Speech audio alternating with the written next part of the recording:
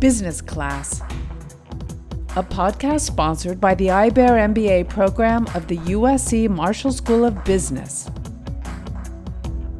Expert insight into the world of business. In this episode of Business Class, we begin a series on careers. We'll look at how the mix of strategy, planning, and chance comes into play.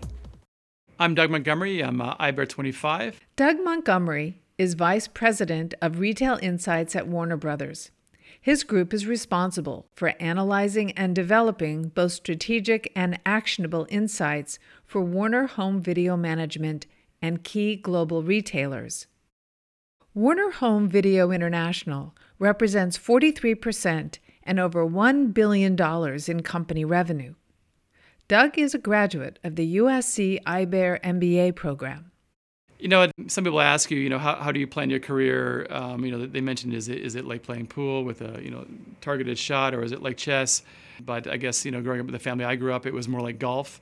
And, the point my father always made about golf is when you take the shot, think about the shot you're making after that shot. For better or worse, I don't play a deep game of chess or a deep game of golf, thinking 5 moves down the road.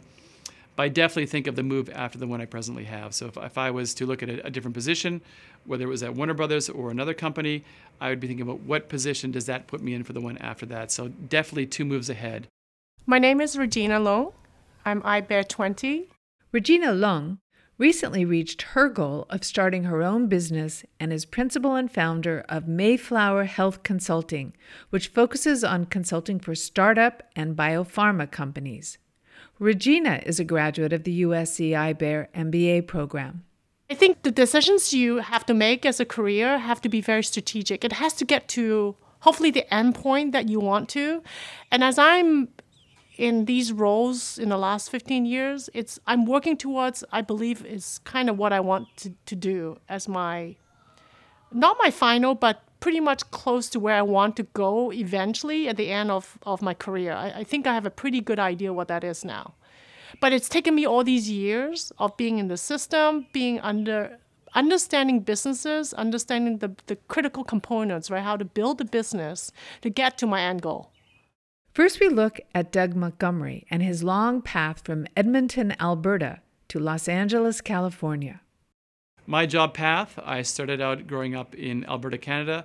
I moved to Osaka, Japan as an English teacher for 4 years. I moved back to Canada and I worked in a small little company who ended up taking me back to Tokyo in 1997. I worked there for a few years. I came to LA in 2002, got my MBA, moved to Arkansas, lived there for 4 years, got transferred back to Tokyo. I was there for 2 years. I got transferred to London. I was there for 1 year. And now I'm back here in Los Angeles for 5 years. Doug notes that planning a career is not an exact science.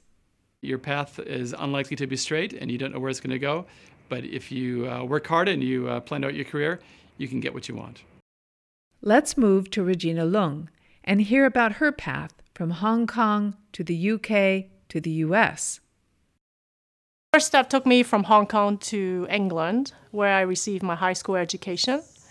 And from about 13 onwards, I was schooled under the English education system. And then when it was time to undergraduate, I just applied through the system and got my undergraduate degree from England. Step 2 was transitioning from a UK education system into the US, where I can get a little bit more exposure as well as understanding of how the US graduate program system works.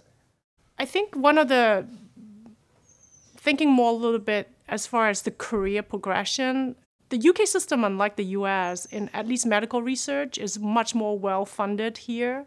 There's a lot more opportunities, and with that comes easier, right, access. So I just immediately think, if I can just get into the US system, that would open a lot more doors.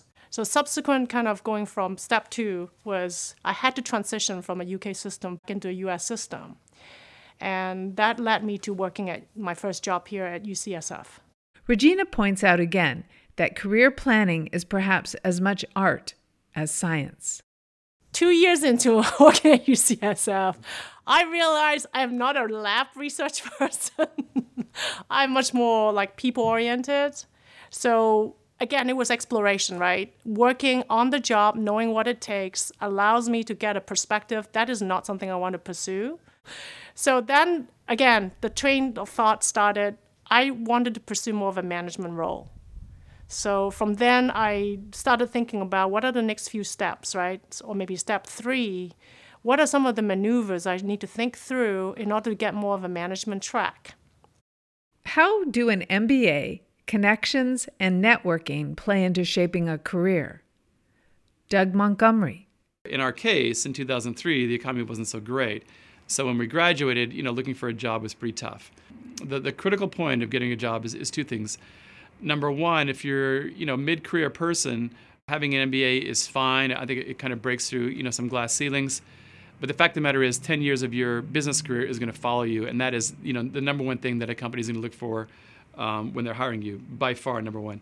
In my case, I actually got my first job out of IBEAR because of my wife's connection. And again, because of the previous work I've been doing that was relevant. But the reason I got a job with Warner Brothers, quite frankly, is I was signed up to the USC Marshall job board. And I saw a job opening, and there's a number of reasons why I was looking for another job. I saw a job opening with Warner Brothers. I made an application through the USC Job Network. I got a call back from HR, Warner Brothers HR, for a different job. So, in the end of the day, I got hired. I've been here now at Warner Brothers for 10 years. But, again, the critical point is I didn't get that job opportunity from the Alumni Network as a first step after graduating from USC. That came 2 years later. Having those letters, MBA in my name, even 10 years after IBEAR, I know that it's helped me getting promoted within Warner Brothers. At the end of the day, even myself, I do a lot of hiring. You get, particularly a company like Warner Brothers, you get hundreds and hundreds of resumes. Nobody has, you may like to think in the back of your mind that somebody's looking at your resume and really thinking about your career. They are not. They do very quick and fast filtering. And one of the easiest and quickest filters is do they have an MBA or not. If they don't have an MBA, these 150 resumes, go over to this pile. People with MBA, go to that pile. And then, honestly speaking, the top ranked MBAs, people will look at a little deeper. Marshall being a top ranked MBA is actually in a good position. And that's, a filtering process that's happening across, big corporate companies in the United States for many years. I know that even within Warner Brothers, because I have an MBA, when I've gone up for internal promotions, I've been in a better space than others. Regina describes her MBA path. The quickest transition from a research position without an MBA was to be more of a sales role, where you start understanding customers, you're selling to customers, and then there's time management, right? It's totally complete different skill sets. So for me, I figured that was a good transition area without a whole lot of, master's degree certification or other requirements similar to that. So I did a couple of years in sales. And then at the time I realized this is limited pathway, right? I don't know how to read a P&L. I don't understand free cash flow. And at the time when I was in sales, already looking at networking with colleagues, right, in the arena for this marketing management concept. So it was then started thinking about what do I need to go from sales to marketing? And then the idea of an MBA came into place. I think I have a general idea where I want to go. And the concept at the time, again, I was probably naive, right? An MBA would just immediately bridge you. But I think soon after I got into the program, I realized it's just the first stepping stone, right? There's many more moves after that will make or break your career.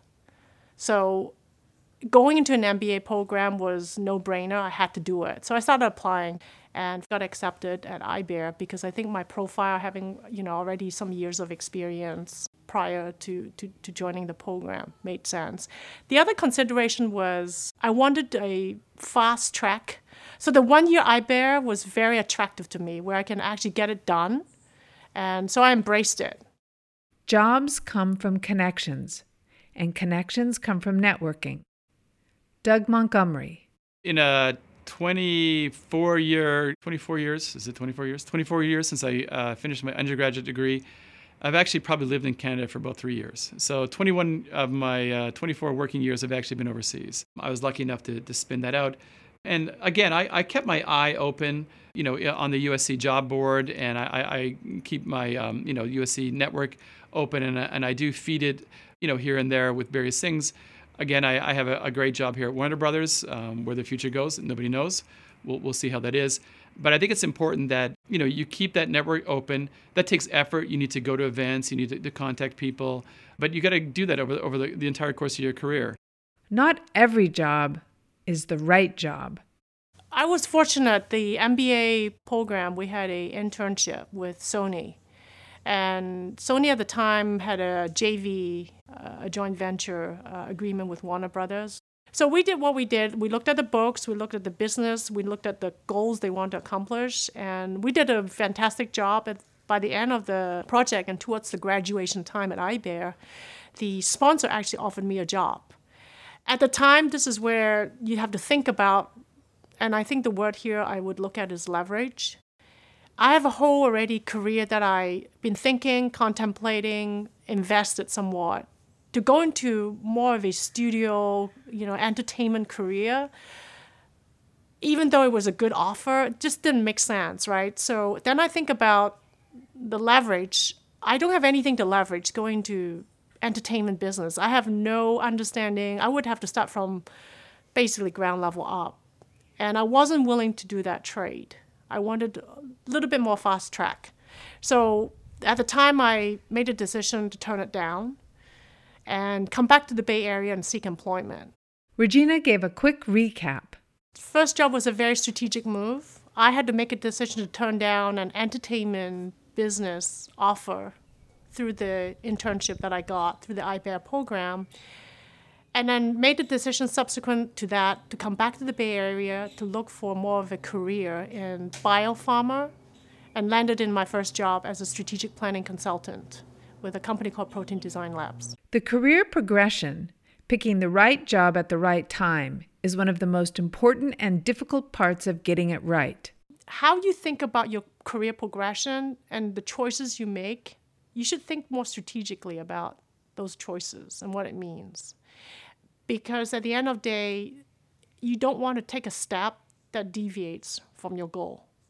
So you have to be a little bit more, and I would say probably the first few jobs is okay out of an MBA, but as you get a little bit more seasoned into your career, those few last steps, you have to be more important and take more care, because those will take you away from your end goals.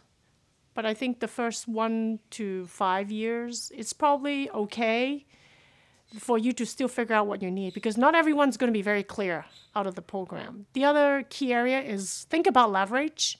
I took a path where I could leverage my past career, and I didn't want to throw those away, because otherwise I think I would have taken the entertainment industry career path. But that didn't make any sense to me, nor could I leverage a lot of my knowledge and my prior working experience. So I did not take that path. Regina feels she has reached her planned goal of running her own business. I think it's hard for, again, I'm just looking at a normal person. It takes a little bit of guts and bravery to say, I want to start my own business. It's not for everyone. So I think just being in the workforce for the last 15 years, I believe I have the skill sets, but it's a totally different step to take the risk. Maybe that's the right word, to take the risk to start your own business. It's not for everyone. And I think that's why you don't see a whole lot of people kind of classically trained to go off and start their own business. Doug Montgomery's advice: stay ahead of change. Change before you have to. If you change before you have to, you can control the change. Personal example, looking around the company, we've had some layoffs. If you get laid off, then the pressure's now on you. You have to go find a job. You have to go look for something. And you'll have a clock clicking behind you. If you are proactive in your career and you take control of it yourself to as much as you can control the change. Regina Leung's advice: you're better off if you listen to and understand yourself. I think having a good, clear understanding of what you like to do, what you are truly, and I think the word sometimes passionate is thrown around too often, But if you know you're good at something and you have a liking for that, whatever that thing is, and I don't know if passionate is the word, but if you know you're good and you like it, that's already a very good start. Business Class will be back with more career stories. Thanks for listening. Business Class. Expert insight into the world of business. The host is Dick Drobnik, producer Pankaj Bhushan, director Dan Griffin, web developer Rick Pine, and I am Robin Garthwaite.